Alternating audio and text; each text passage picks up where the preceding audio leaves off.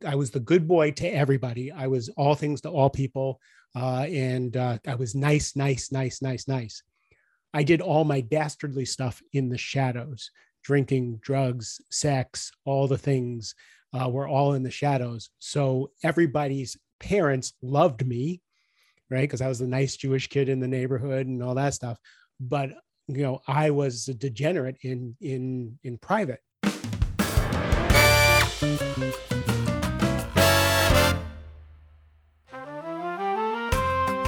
Hello and welcome to Enough, the podcast. I'm your host, Mandy Leto. This show is a mashup of inspiration and exploration around what gets in the way of us feeling good enough. If you're a leader whose life looks shiny and together from the outside, but inside your inner critic assures you that you are one hot mess, this podcast is for you. It's time to own your worth. Quirks, foibles, imperfections, and all. Welcome to Enough.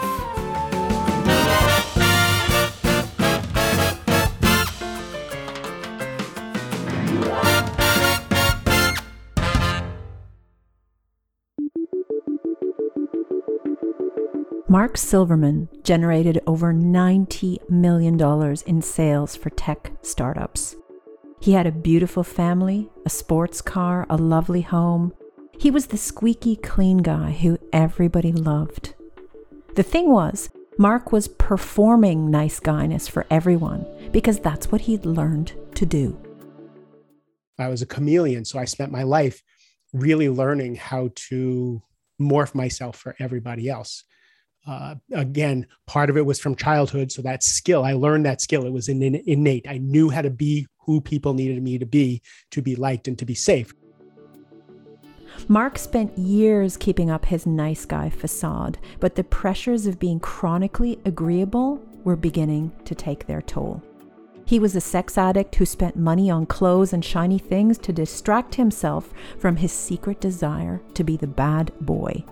He blew up his job and his marriage, and while struggling with depression and suicidal thoughts, Mark began the deep work of stepping out of the nice guy conditioning that wasn't healthy or sustainable for him. Little by little, he worked out boundaries. He learned to forgive himself. I wanted to tell everybody, you're okay just the way you are. Oh my God, I didn't know. I had no idea we were all okay. You're okay. I love you. I promise you, no matter what you did, no matter what's happening, you're okay. Nowadays, Mark is a transformational coach and facilitator, and in this conversation, he'll share how he consciously chose to be an intentional creator of his life, with much less autopiloting in his good boy conditioning. If you identify as a people pleaser and as someone who's chronically nice, this episode is for you. I cannonball us right into the conversation, asking what it was like to be the little Mark. Ready? Grab your cuppa. Let's roll. Little Mark was the light of everybody's life, and that was kind of purpose built. My mother. I don't think I've actually ever said this out loud. My brother and sister and my father seemed to cause my mother a lot of anguish all the time. So my mother was upset all the time. She would rage. She really had a lot of trouble dealing with all the pressures on her. Now, we can look at some of that and say, financial pressures, she was, a very responsible person, all that stuff. But what it rained down on me was I made the decision that I was going to be the savior of my mother. And it was my job. In fact, I made a decision that every single day I was going to give my mother a hug and a kiss and an I love you. And it was my job to make my mother smile. So I became kind of the peacemaker in the family, and that became my identity. Is I can get along with everybody. I can make everybody happy, and I need to act perfectly. One of the things I just did some deep belief work on that, and I didn't realize this, that having a mother with narcissistic disorder, when she would rage at me, I actually had up until very recently. It's dangerous. It's life and death. It's dangerous to make a mistake. So I spent my whole life trying to do things right. And if I made a mistake, or if someone told me I made a mistake, it was life and death. And that goes back to being 5 years old, not being an adult saying, oh, I made a mistake, I'm safe. That 5-year-old is like, it's not safe to make a mistake. So especially when women would call me out or rage at me for making a mistake, it was really tough. So that's kind of how that started, I think. How did that manifest as you got older? Because it's so easy to learn that this is how we get value. This is how we get love on the one hand, or this is how we avoid punishment. Take us into how you started to discover as you became a man that like, ooh, this still works for me. So the way my life went is I kind of split. I was the good boy to everybody. I was all things to all people. And I was nice. I did all my dastardly stuff in the shadows, drinking, drugs, sex, all the things were all in the shadows. So everybody's parents loved me, right? Because I was the nice Jewish kid in the neighborhood and all that stuff. But I was a degenerate in private, and that as I grew up, sex, drug, and rock and roll became more and more. So I rebelled, and I went straight into the bar life and the drug life and the sex life, so to where it almost destroyed my life, and I was homeless. So for me, I ran away. I couldn't sustain the good boyness, so I ran away from it. When I finally became sober, then all of a sudden the good boy came back. I had to make up for being homeless. I had to make up for all the things I had done wrong and the destruction I had wrought. So I became, I remember when I first got into AA, one of the women in AA says, Mark, I've never seen such white t-shirts and white sneakers. Like everything had to be perfect. I had to be crisp. So I was, again, I went back into the good boy, the nicest guy, and nobody, my ex-wife used to say, when you walk into a room, 50% of the people are going to like you and 50% of the people aren't going to like you, except Mark. Everybody likes Mark, right? Because it was by design. I was a chameleon. So I spent my life really learning how to morph myself for everybody else. Again, part of it was from childhood. So that skill, I learned that skill. It was innate. I knew how to be who people needed me to be liked and to be safe. Because if I was liked, I was safe. But the other piece was, it started all over again to erase the homelessness and the degenerate part of me so that I never looked that way again. And that went straight through to my marriage. My ex-wife used to say, Mark, you're a 10 as an you're a 10 as an ex-husband, you're a 10 as a son, you're a 10 as a father, you're a 10 as a brother, you're a 10 as a worker, right? You're just, all things to all people all the time. And that led to my downfall, my midlife crisis. I actually talk about this in my workshops all the time. In fact, I talk about you with your adrenal fatigue. With women, they hit adrenal fatigue and then they just go, down, right? Men, when they can't keep it up anymore, and they tend to blow things up, right? When they can't keep that facade going, rather than going down for the count, they blow up their health, they blow up their marriages, they blow up their businesses. So for me, I blew everything up because I just couldn't keep it up. I got married, I had kids, I became a millionaire. I have the whole, Tony Robbins timeline there going, the big house, the sports car. I was the committee chair for the Boy Scouts. I was basketball coach, all those things. I was perfect. And then when everything fell apart, I couldn't sustain that. I hadn't done the inner work. I had gotten sober, but I couldn't keep that persona up because there wasn't anything real underneath, right? The difference between nice and kind, right? I wasn't a choice with being all things to all people. I wasn't a choice constantly trying to fix things for people. I wasn't a choice to be a 10 for my parents, to be a 10 for my ex-wife, to be 10 for my kids. I wasn't that choice with that. It was a compulsion. So, I ran smack dab into a wall. What were some of the things you were trying not to know if you take yourself back to that time? One of the things was, one of my outlets was being a sex addict. And it took everything I had not to act out on those compulsions, right? I didn't want to step out on my wife. So that was really hard. So I spent a lot of money on, I bought like lots of expensive clothes. I did that kind of thing. And I did everything I could to cover it up. But that secret compulsion to be bad was just getting worse and worse and worse and worse until the point I actually met someone, because I shouldn't have been on like these apps and things like that. And I met someone, and I actually didn't do anything. I actually left my wife before I was going to do something with that person, but I actually left my wife, blew up my marriage in order to finally be able to act out. And it was, it was just like putting a finger in a dam. So it was really, really hard to keep that facade going. And what happened was not pretty. Again, it was hives, panic attacks. Like this was all going on before I left my wife. I couldn't sell anymore. My career was gone. Like I was a great sales guy. I couldn't sell. The panic attacks, and then after I left, the depression and the sick. I was sick all the time, and all that happened. So that's what happens when I was in.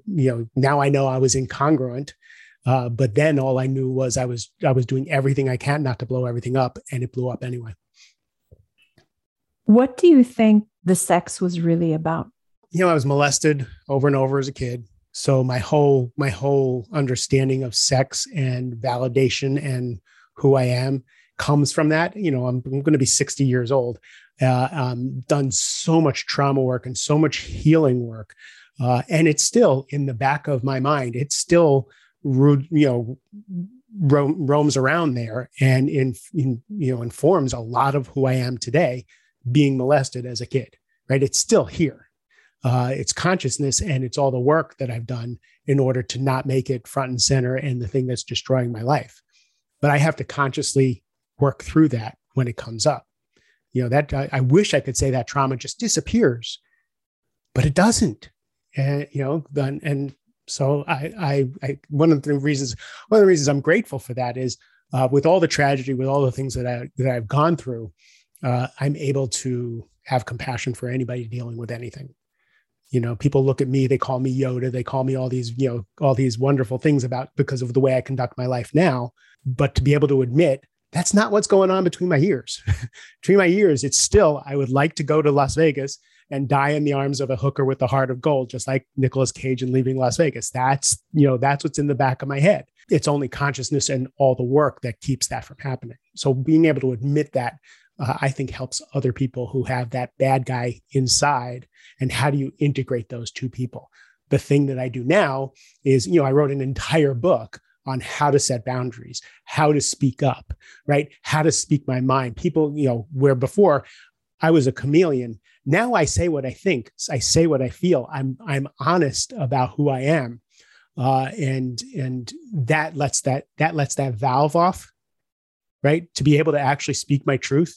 And to say, hey, look, I'm not all this shiny, clean penny that I look like on social media.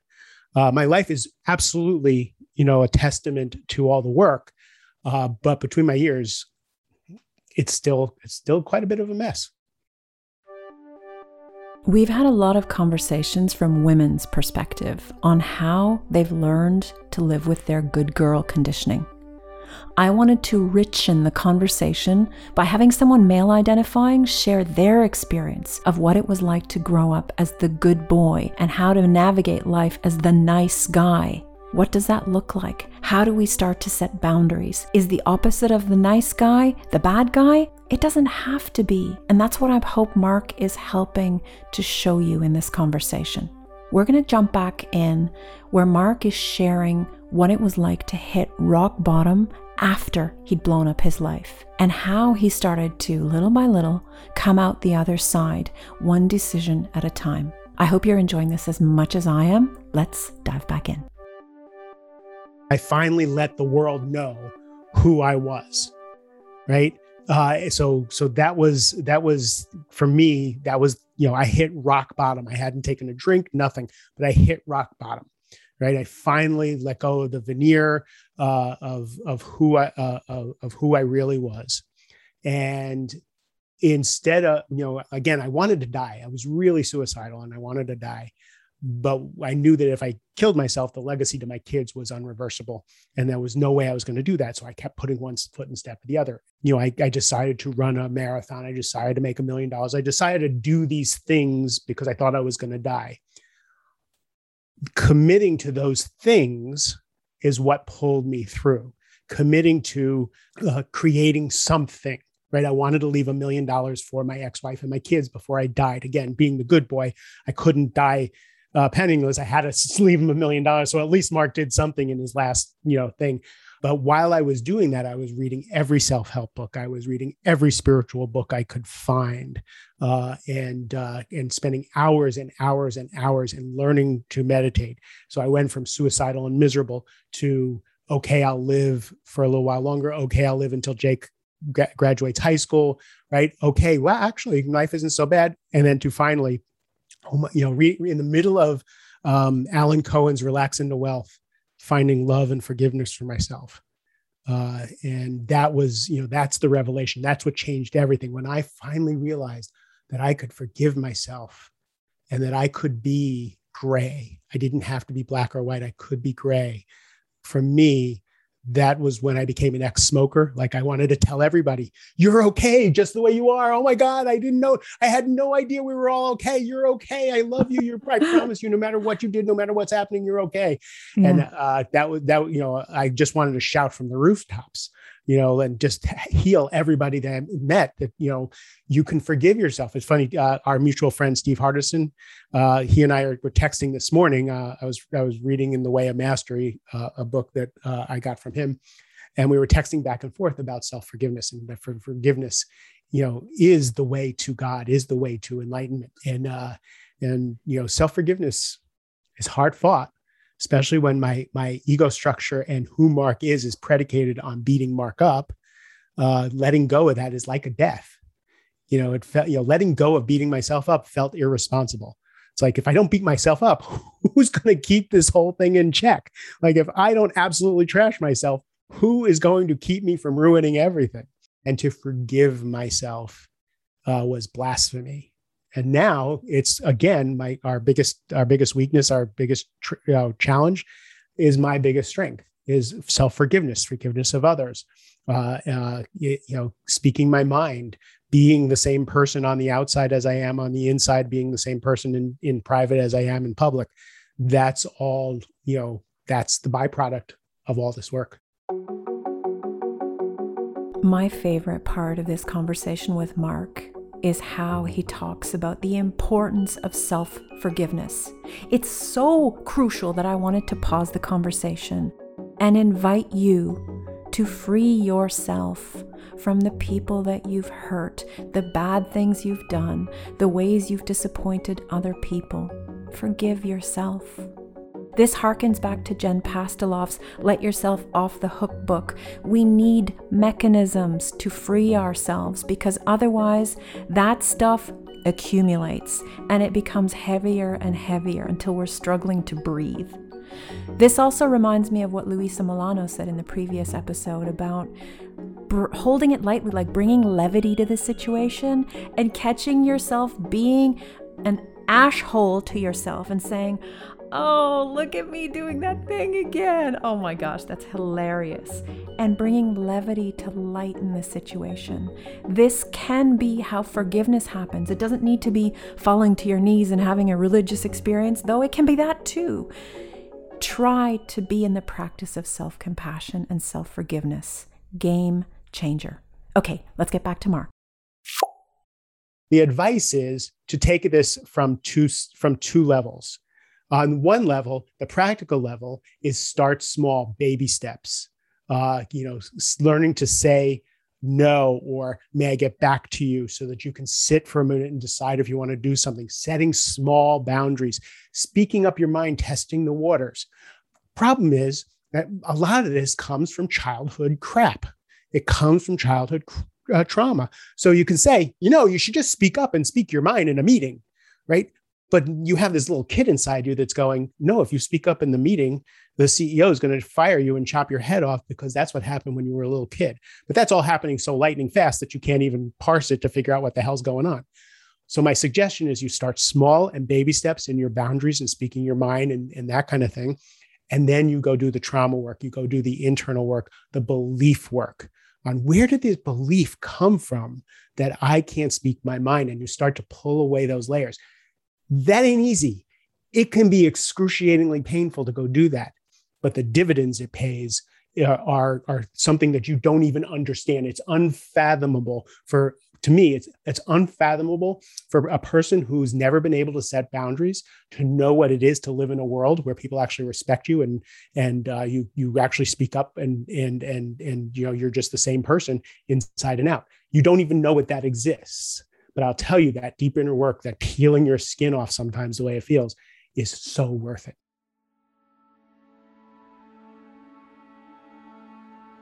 I get that it can feel really intimidating to start to do this deep work.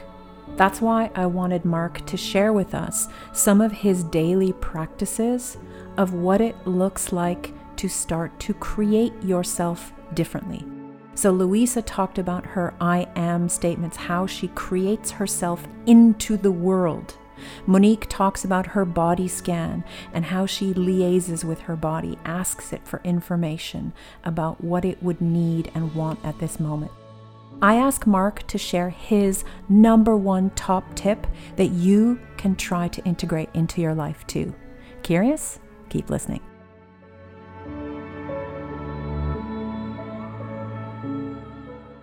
For me, the number one thing that I do, and it's still like the cheapest coach I have, is the morning pages, the Julia Cameron from The Artist's Way morning pages.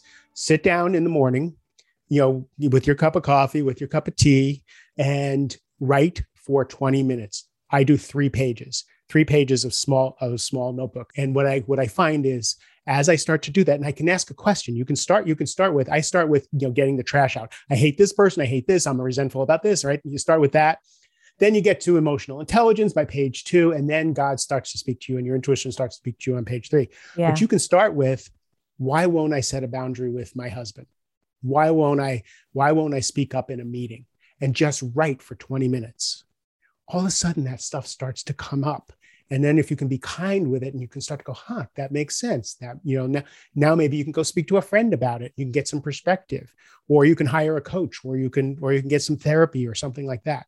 But I think that's the place to start is journaling, because that's where you can have a conversation with that 5-year-old. You can have a conversation and get perspective on what happened when you were 5 years old. For somebody who's in a relationship and they feel like they're not really stepping into their power or stepping into boundaries, is this a different practice in an intimate relationship? Nope. No?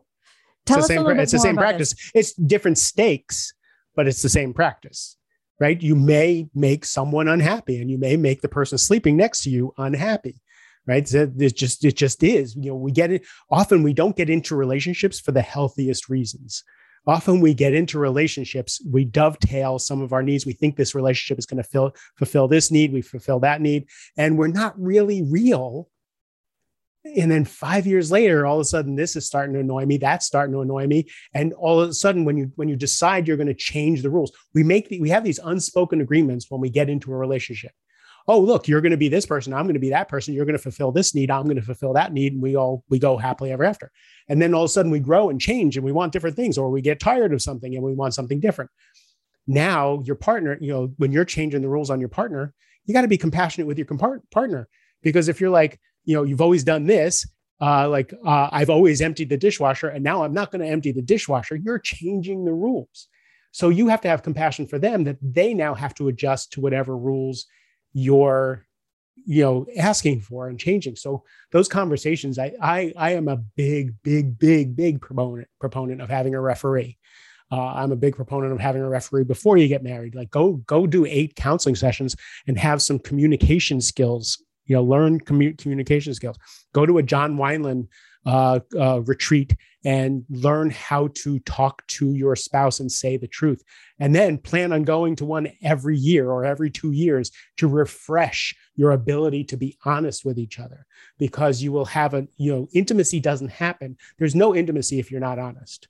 There's no There's no intimacy in these agreements. It's when the agreements start to get messy, and you choose to come together, and you choose to forgive each other, and you choose to heal each other, and you choose to deal with those things, where intimacy can come up. And we don't really know that intimacy is so much more beautiful than what we had before. But you have to go through that agony of the uncomfortable before you get to the intimacy.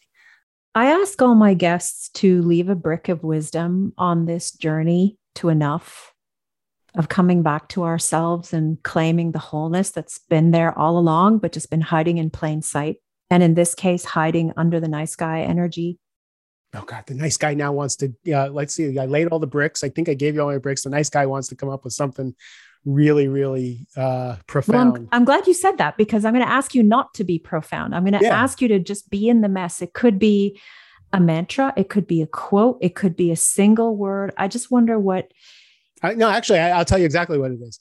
Nobody's got it figured out. I'm in the world of self-help. I walk among giants. I walk among the shiny and the clean, and nobody's got it figured out. Very few people, including the relationship coaches, have their relationships figured out. Everyone is a work in progress. Everyone is a work in progress. I'm telling you, everyone is a work in progress, no matter what they look like on Instagram. So you're a work in progress, just like them. Be kind to yourself. Where can people hang out with you? Because I know they'll want more of you, Mr. Silverman. Where's the best place? The best place, they can go to my website, markjsilverman.com, Mark, the letter J, Silverman.com. I post a lot on LinkedIn and Facebook.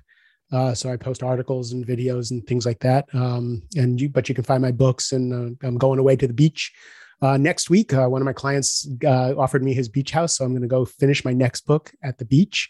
And then that'll be on my website. So that's how you can find me. Oh, and then I host the Mastering Midlife podcast, which is Mandy, excellent, by the way. One of my early guests, an exquisite conversation. Actually, what I love about that conversation, for people who are listening to you on your podcast, is that was you exploring, years ago. That was you exploring some of this ground that you're actually covering now, but in the beginning stages. And it was so beautiful. It's still one of my favorite episodes I've ever recorded, and just so much healing in there. So I think people should go listen to that. Thank you. We'll put it in the show notes. Mandy in her messy evolution. This is all mess here, which is what I'm trying to share. Thank you, Mark, for playing with us. I love you a ton. Thank you for having me. You. So you know that human who came to mind when you were listening to Mark talking and you think, oh, I really need to share this conversation with them? Please do. That's how this podcast gets wings and gets more impact with more people, is because wonderful human beings like you share it. So thank you in advance for doing that. Next week on the pod, one of my favorite people. She's a life and self-leadership coach for authentic and ambitious women. Allison Crow is in the house. Here is a little snippet of what you can expect next week. It is really deep. It is really systematized, like not just racial systems, but all the systems. Like, we have been conditioned to give our inner authority away by everything, by family structures, by schools, by religion, by spirituality.